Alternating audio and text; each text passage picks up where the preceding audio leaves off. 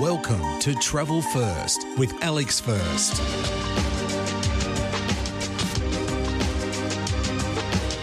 The day kicked off with a tasty hot and cold buffet breakfast, a sauna and time in the Tranquility Lounge at Northern Light Inn, before we unfortunately had to bid farewell to the U-Butte Wellness Retreat.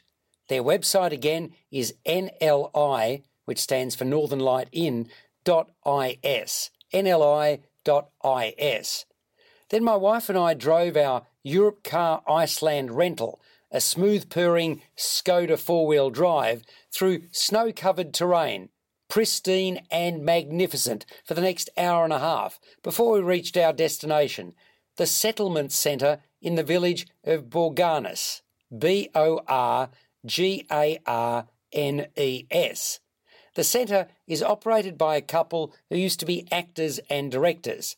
They've created two exhibitions, one which tells the saga of the settlement of Iceland, and the other Iceland's most famous Viking and its first poet. Each have audio guides, and each of them takes half an hour to go through.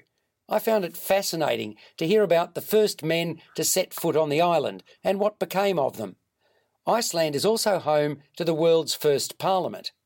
Thereafter, we were treated to a great homemade hot lunch at the settlement centre's restaurant. They had everything from a butte-tasting tomato and capsicum soup, I had 3 helpings, to a series of fish, meat and vegetarian dishes and dessert. The centre also has a series of craft, design and souvenir items focusing on local artisans. It's open year-round from 10 in the morning until 9 at night. After lunch, we drove for 45 minutes to reach a spectacular natural phenomenon. I'll try and spell that out for you. HRAUNFOSSAR.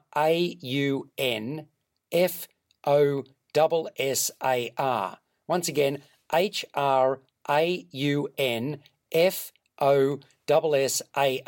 Series of waterfalls and rapids that look fantastic and make for brilliant photos and videos. They emanate from subterranean water seeping through lava.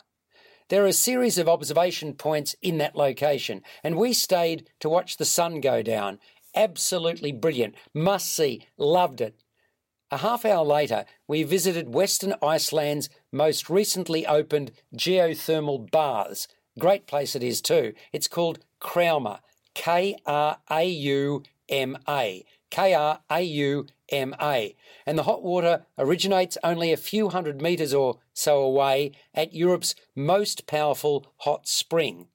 When the spring water reaches the surface from deep underground, it has a temperature of 100 degrees Celsius, so it's cooled with water that comes from a former glacier named Ork.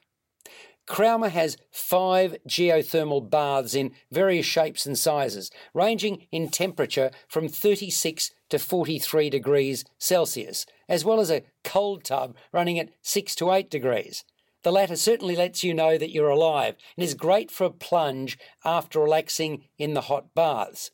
You also get access to 2 steam rooms, which have in them essential oils, and a tranquility room with a log fire in the centre and 6 banana lounges surrounding it.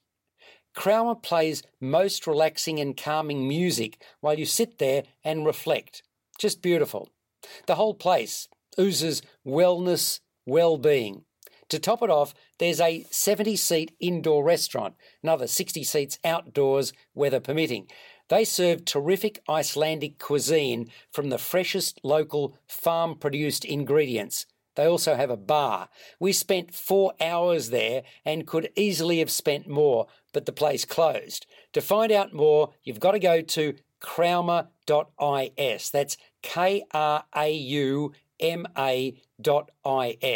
Entry costs 3,800 krona for adults, 1,900 for teenagers from ages 13 to 16. You can also hire swimsuits, towels and bathrobes. It's open from 11 a.m. to 9 p.m. during winter, and last summer, its first, Krauma was open from 11 a.m. to 11 p.m. You're listening to Travel First with Alex First. At about 9:30 at night, we arrived at our hotel called the Hotel Husafell, Husafell, opened in July 2015, and we'd spend a very happy couple of nights there. It has 48 spacious rooms ranging from standard to suites, along with a restaurant that can seat 100 and boasts seasonal menus using Icelandic ingredients to create local and international cuisine. It's also where a hot and cold buffet breakfast is served every morning. The hotel's more of a one-stop destination because there's lots to do within it and in the immediate vicinity. I should mention that in each of the rooms and throughout the hotel, there are examples of the work of a local artist. What particularly impressed me were the stone carvings opposite the restaurant. The hotel operators have created a series of more than 10 hiking trails around it, including one that leads around a canyon, a distance of 5 kilometres. During summer, Hotel Husafell offers guests use of mountain bikes for free, along with a 9-hole golf course. Throughout the year, guests can also bask in 2 geothermal pools and 2 hot tubs. Even try flotation involving a soft cap and knee pads if they so choose. By the way, if you stay during winter, Hotel Husafell has a special Northern Lights hotline. That is, when you check in, you can dial a special number to alert staff you want to be woken up if the Northern Lights appear. We were told Aurora Borealis typically shows up late in the evening or early in the morning. Incidentally, the complex also offers separate camping facilities. In fact, the area in which the hotel sits has been owned by the same family for 7 generations. They've certainly contributed massively to the region, having also built 4 hydro power plants, the latest only opened last year, which provide electricity to the surrounding area.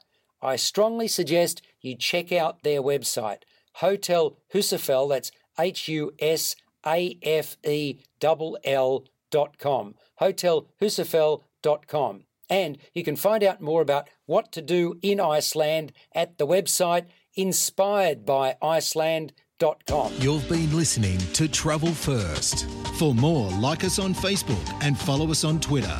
Subscribe to the full podcast at Stitcher and iTunes or your favourite podcast distributor. This has been another quality podcast production from Bytes.com.